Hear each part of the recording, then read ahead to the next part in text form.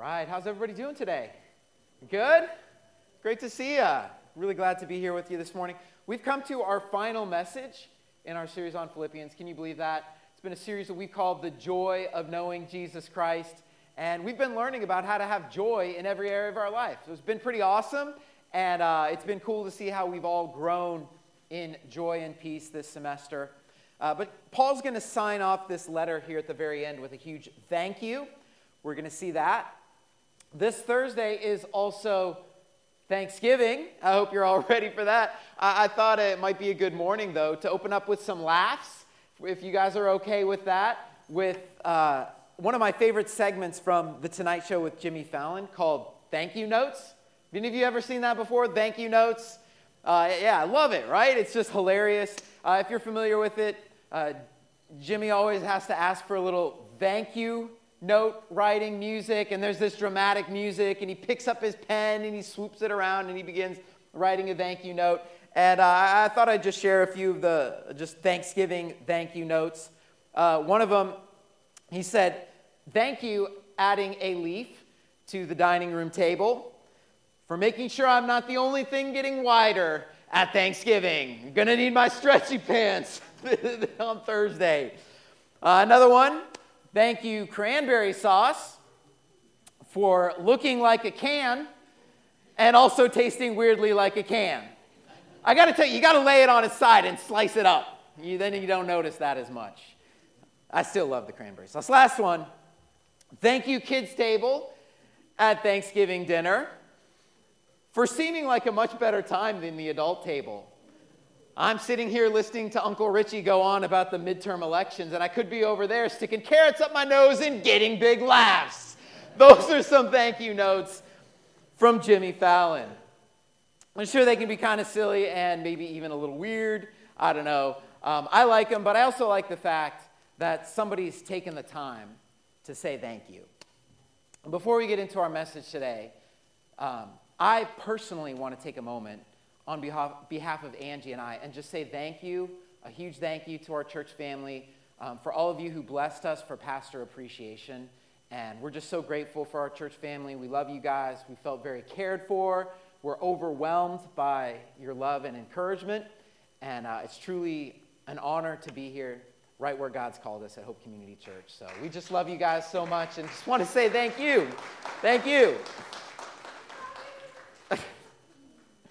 So on the topic of thank you notes, we want to go to our text today, Philippians chapter 4. If you have your Bible, you can open up. And we're opening up this message talking about thank you notes because Paul ends the letter to Philippians with a long-awaited thank you note. You might remember, we learned earlier in this series, Paul is in prison in Rome, and while he's there, he receives a financial gift from a church in Philippi. That financial gift is brought to the Apostle Paul by a member of the church named Epaphroditus. He's one of my heroes. Remember Epaphroditus? He walked 740 miles from Philippi to Rome to bring Paul this gift. That's like walking from Philadelphia to Chicago. It took 4 to 7 weeks. That's why he's one of my heroes. Epaphroditus gets sick on his way to delivering this gift to Paul. He almost dies, but eventually he makes it. He gives Paul the gift. It was a much-needed gift. Paul writes the letter that we're studying today. He hands it to Epaphroditus. Epaphroditus now has to go all the way back to Philippi, those 740 miles. He makes the journey. He reads the letter to the church. They hear Paul say, thank you. It makes its way to our New Testament and then is studied by us in the fall of 2022. How amazing is that? You can't make this up. It's pretty incredible. We've learned in this letter, because Paul is writing from prison, and we've heard how joyfully he writes. We're learning how to find joy in everything, every circumstance, every area of our life, despite what might be going in our life, because joy doesn't depend on circumstances. It didn't for Paul, and it doesn't for us as believers in Jesus. Our joy is in the Lord. Our theme verse for Philippians has been Philippians 4:4. which says, rejoice in the Lord always. I will say it again, rejoice. There's a great joy in knowing Jesus Christ. Despite our circumstances, despite what's going on in our life, our joy is in the Lord. We can also experience God's peace always. We looked at Philippians 4, 6, and 7 last week. Do not be anxious about anything, but in every situation, by prayer and petition with thanksgiving, present your requests to God, and the peace of God, which transcends all understanding, will guard your heart and your minds in Christ Jesus. What a couple of great scriptures worth meditating on and memorizing. We're learning about an always joy and peace we can experience through our Lord Jesus Christ. And we've talked about many areas of our life. We've talked about our relationships. We talked about our attitude towards life. We talked about difficult circumstances. We've talked about, putting our faith in Jesus. We talked about what happens after we die in this series. But there's one area we've really yet to touch on significantly, and that's our money. And I thought I'd share a little cartoon I found this week. I love this. Baptize everything but the wallet, baby. You got a guy getting dunked. He's like holding the wallet out of the water. And I show that because I think it's funny. And also, we can't do that.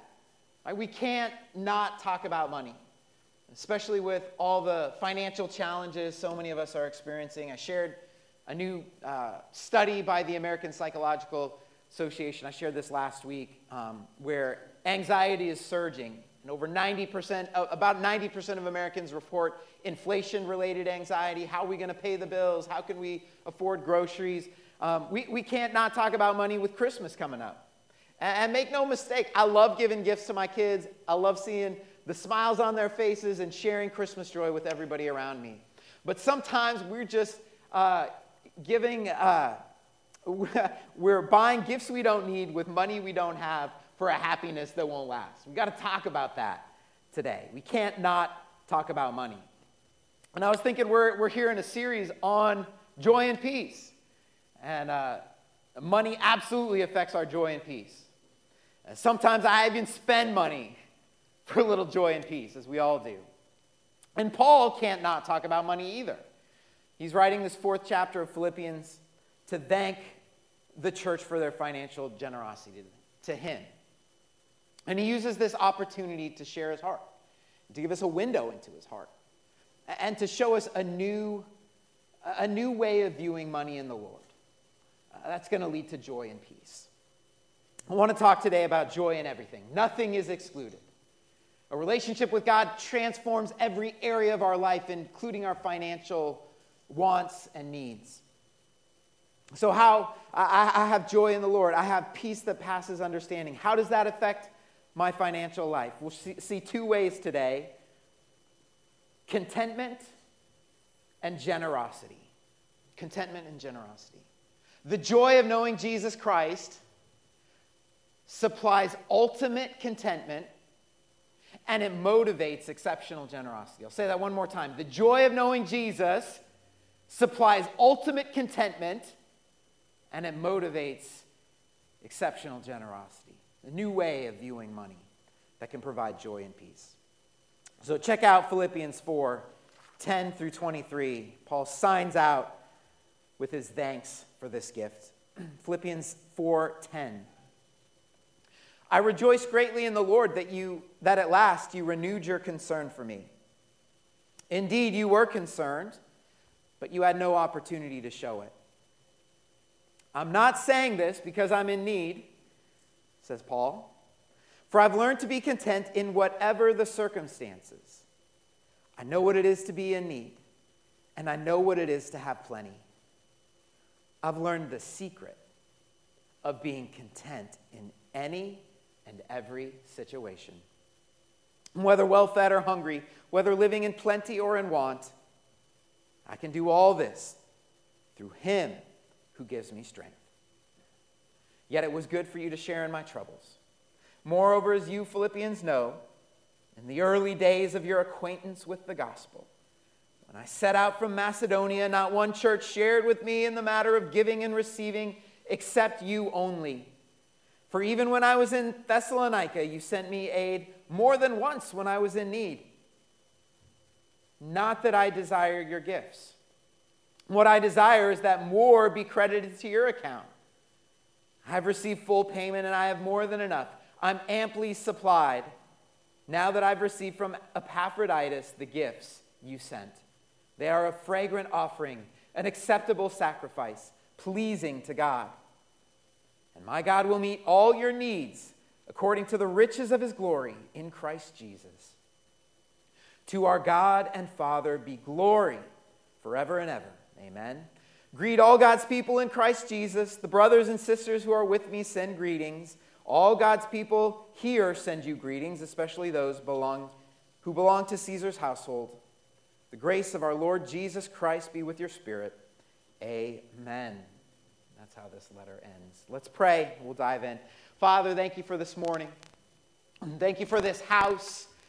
Thank you for how you are bringing us together as people of faith, as a spiritual house empowered by the presence of the Holy Spirit of God.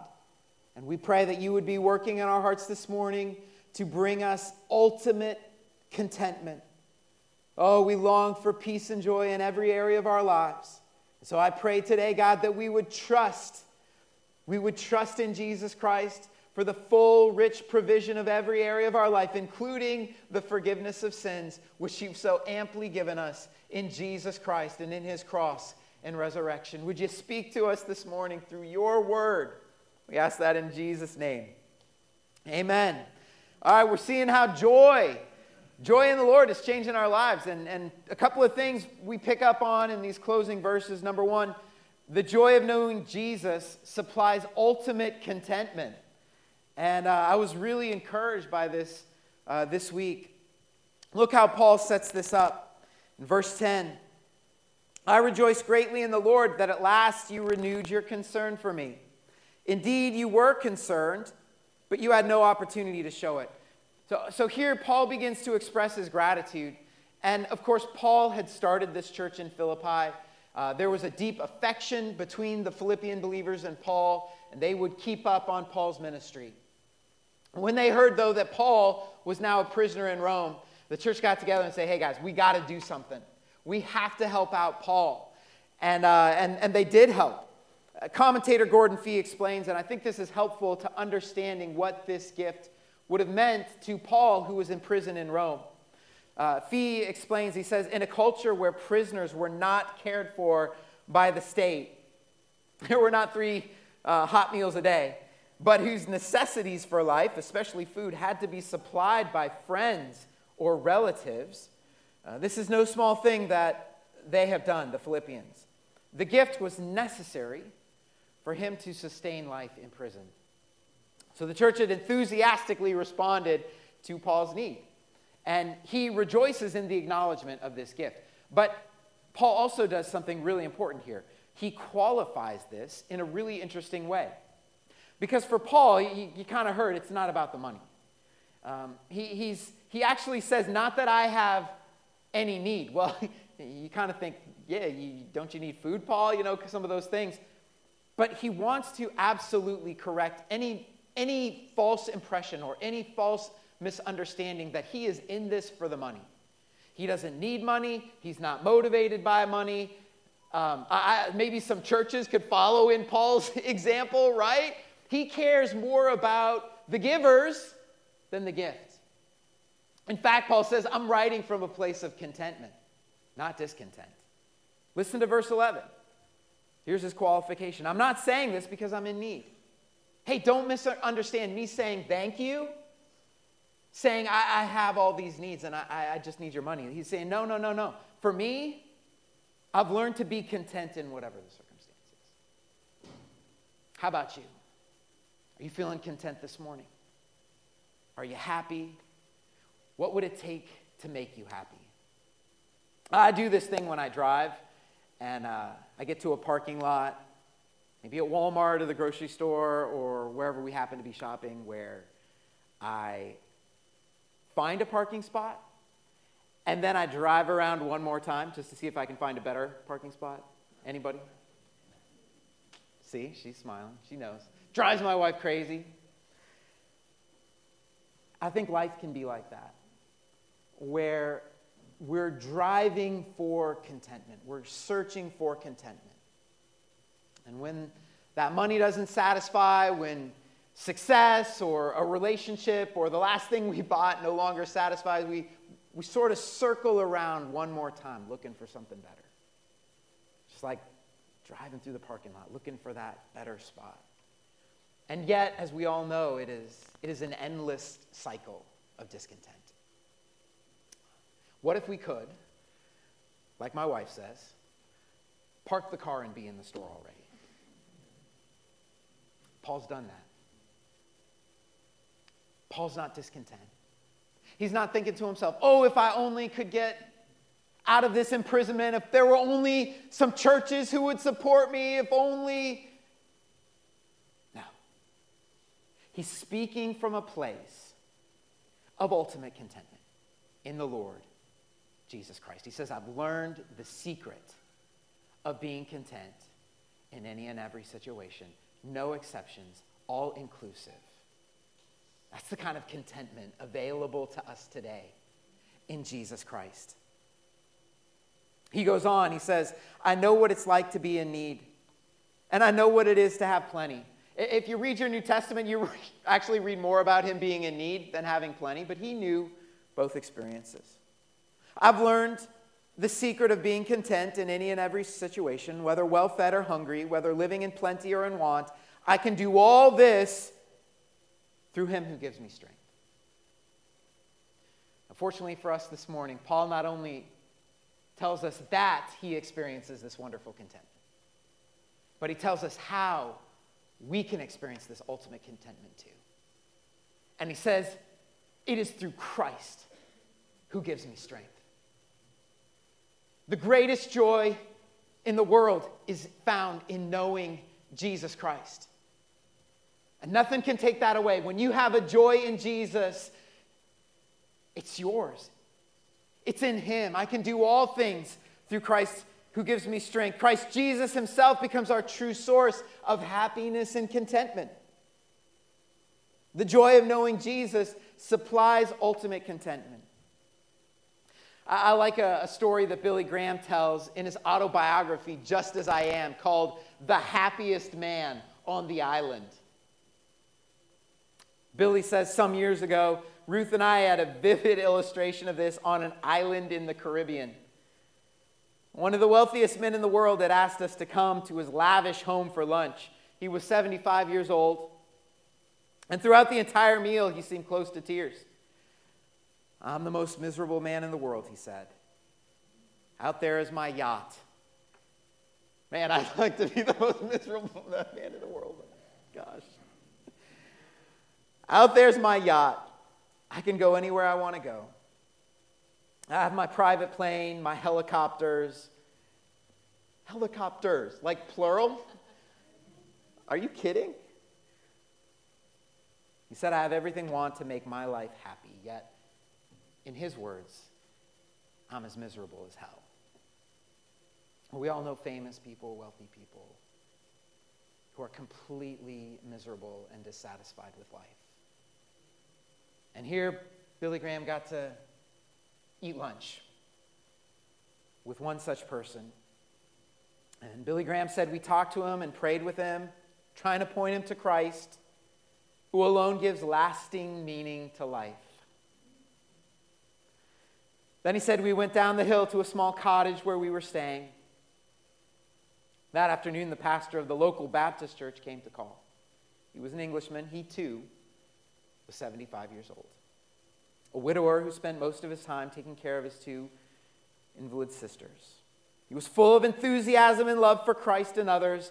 I don't have 2 pounds to my name, he said with a smile, but I'm the happiest man on the island.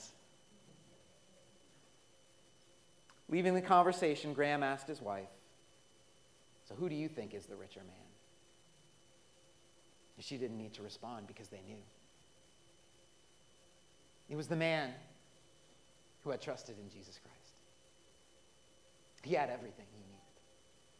The richest man, the happiest man on the island. I tell this story today because joy beyond anything we could ever imagine is available to us today in Jesus. And maybe you've never received Christ into your life. You can do that right now. Right? You've been created for a relationship with God. God loves you so much, he wants to be a part of your life. And yet the Bible also says sin has separated us from God. Where do you think this discontent comes from? Where do you think the longing comes from? We're searching for more. And that more is found in a God who loves us, who wants to be in our life, in our story. And the good news of the gospel is that God came to us in his Son, Jesus Christ. Jesus, who knew no sin, went to a cross to take our sin upon himself so that we could be forgiven, so that we could receive a new life in Jesus Christ. God raised Jesus from the dead so that anyone who calls upon the name of the Lord and believes in him can find joy and eternal relationship with God. God is in my life. What more could I need? Because out of his fullness we've received grace upon grace. The richest man in the world, the happiest person in the world, is the one who knows Jesus Christ. So first of all, let's believe it. And then second, let's grow in that joy, just like Paul did as Christians, as believers in Jesus Christ, finding our happiness in the Lord, learning the secret of contentment, drawing from that well of salvation. The joy of knowing Jesus supplies ultimate contentment. What else? Number 2, the joy of knowing Jesus motivates exceptional generosity. And Paul praises this church in Philippi for their exceptional generosity. Verse 14, yet it was good of you to share in my troubles.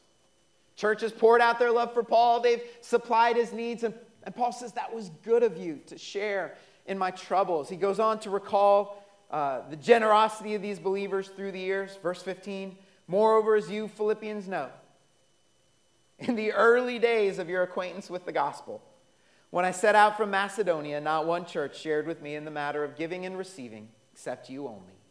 For even when I was in Thessalonica, you sent me aid more than once when I was in need.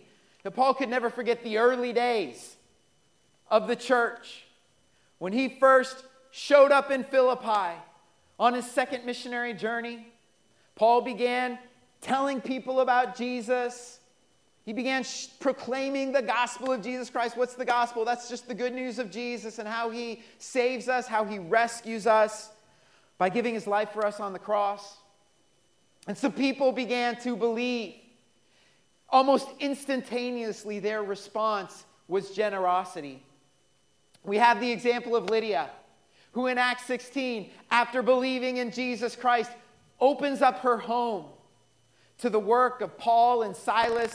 They began proclaiming the gospel out of her house. A church would meet there for worship and fellowship. And it's almost like the whole church would come to take on Lydia's personality, because this church became exceptionally generous.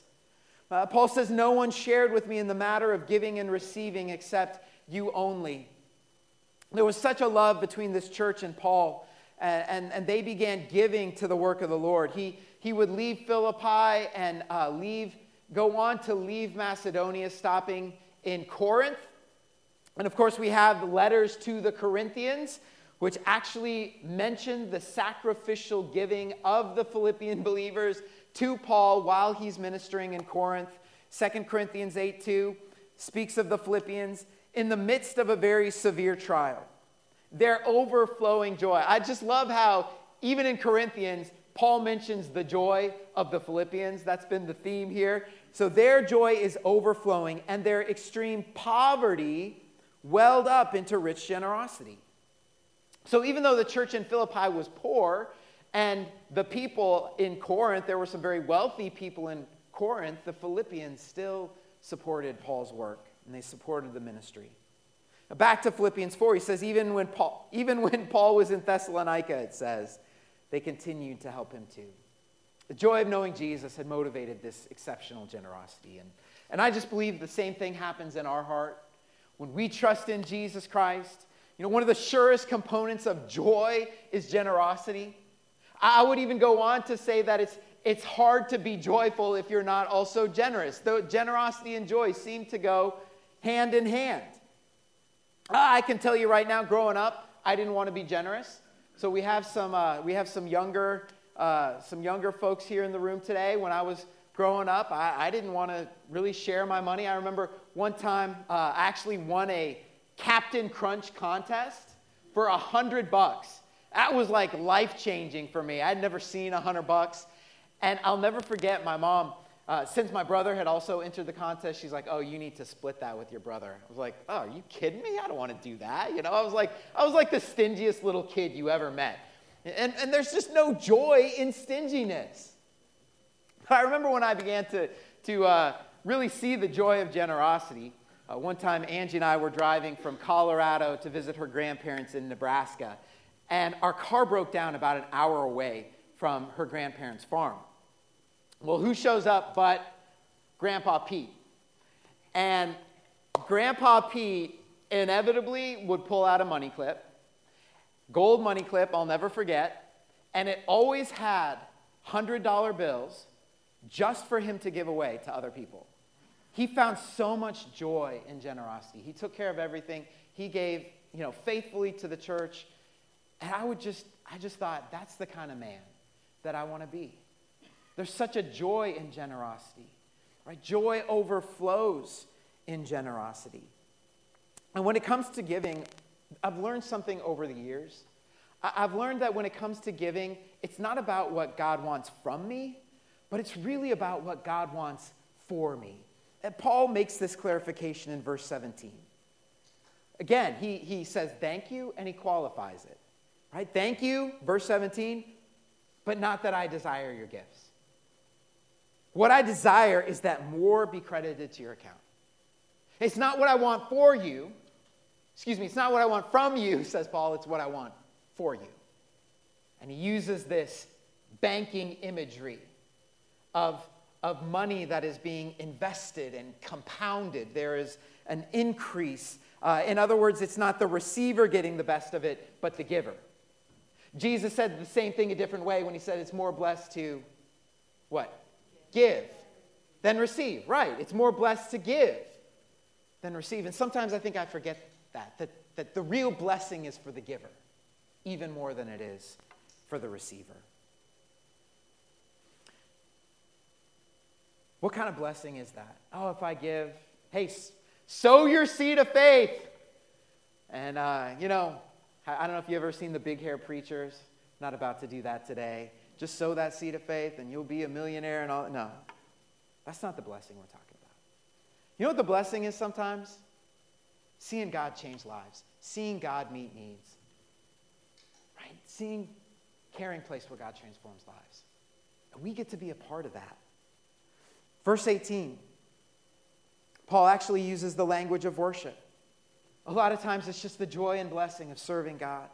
It's all for him. Verse 18, I've received full payment and have more than enough. I'm amply supplied. When Paul says that, I don't believe that's just financial. I have more than enough. I'm amply supplied. This is the richness of what he's experiencing in the Lord. Now that I've received from Epaphroditus the gifts you've sent, they are a fragrant offering, an acceptable sacrifice, pleasing to God. You don't have to be rich to give. You just need a heart that wants to worship and honor the Lord. 2 Corinthians 9:7 says, God loves a cheerful giver. And that's why I love this church. We have such a giving church. And you've met so many needs this year. I don't know if you know this. This year you gave $18,000 on Generosity Sunday so we can make some improvements to this facility, so we can reach more people with the message of Jesus Christ. We've got, maybe you've seen some updates, small ones with the doors in the bathrooms, but I'm telling you, we've got a renovated parking lot coming, so thank you for that. We're really excited for the way that you're meeting these needs in Christ Jesus. But we want to see more lives impacted. Just think about all the people that over the years who've received hope and encouragement in this church family. And that's our passion. We want to reach more people. We want a youth ministry that can reach this high school. So I just want to ask you, church family, to number one, to give and continue to give. Would you prayerfully give? Pray for this church. Pray for this ministry. And number two, we trust God to always provide. And I love that I get to stand up here today and I just get to encourage this church to be generous and to give, not from a place of anxiety, but from a place of excitement about what God's doing in this house. It really is cool. But when we talk about money, because God is our provider, so we don't have to be worried. That's Philippians 4:19. Paul says, my God will meet all of your needs according to the riches of his glory in Christ Jesus. Do you believe that today? This is who our God is. He's our provider. He will provide. He always has. He always will. Because he loves us. He loves you. He loves me. And if you have any doubt about it, just look at the cross. John 3:16 says, God so loved the world that he gave. God gave his best. He gave exceptionally. He gave extravagantly. He gave his son so that whoever believes in Jesus should not perish but have everlasting life. We give because God has given more abundantly beyond anything we could ever hope to give. Like Paul says, I have more than enough. I'm amply supplied out of his fullness. We've received grace upon grace. That's why our message today is just this. The joy of knowing Jesus Christ supplies ultimate contentment and motivates exceptional generosity. It's a life of joy and peace when it comes to our finances. It's joy in everything, every area of our life. I don't need to hold my wallet out when I get baptized. I want the joy and peace that God wants to give me when it comes to money. So we're going to conclude our service today by coming to the table. And I love this. I love that we're ending this series with communion, because communion is really a picture of our abundant life in Jesus Christ. Because of the body of Jesus broken, because of his blood shed, we've received forgiveness of sins. We're recipients of life. I got the life of God. I have a new relationship with God, eternal life with him. Guys, it doesn't get any better than that. It's the greatest gift of all.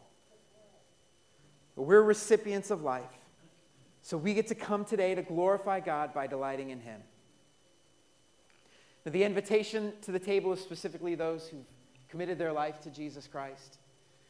The Bible teaches us that when we come to the table, we always want to confess our sins and then thank Jesus for his cross and his sacrifice. That's just really important, how we posture ourselves in this time. So I want to invite you to take a moment on your own, one-on-one, you and God, to express your heart to him. Say thank you. Thank you for your sacrifice, Jesus. Thank you for paying the price for my sins. I'm so sorry for the ways I missed it this week. I'm so sorry for my discontent, because I have all I need in you, Jesus. Give you a moment to pray. Just offer your own words to him, and then we'll take this all together.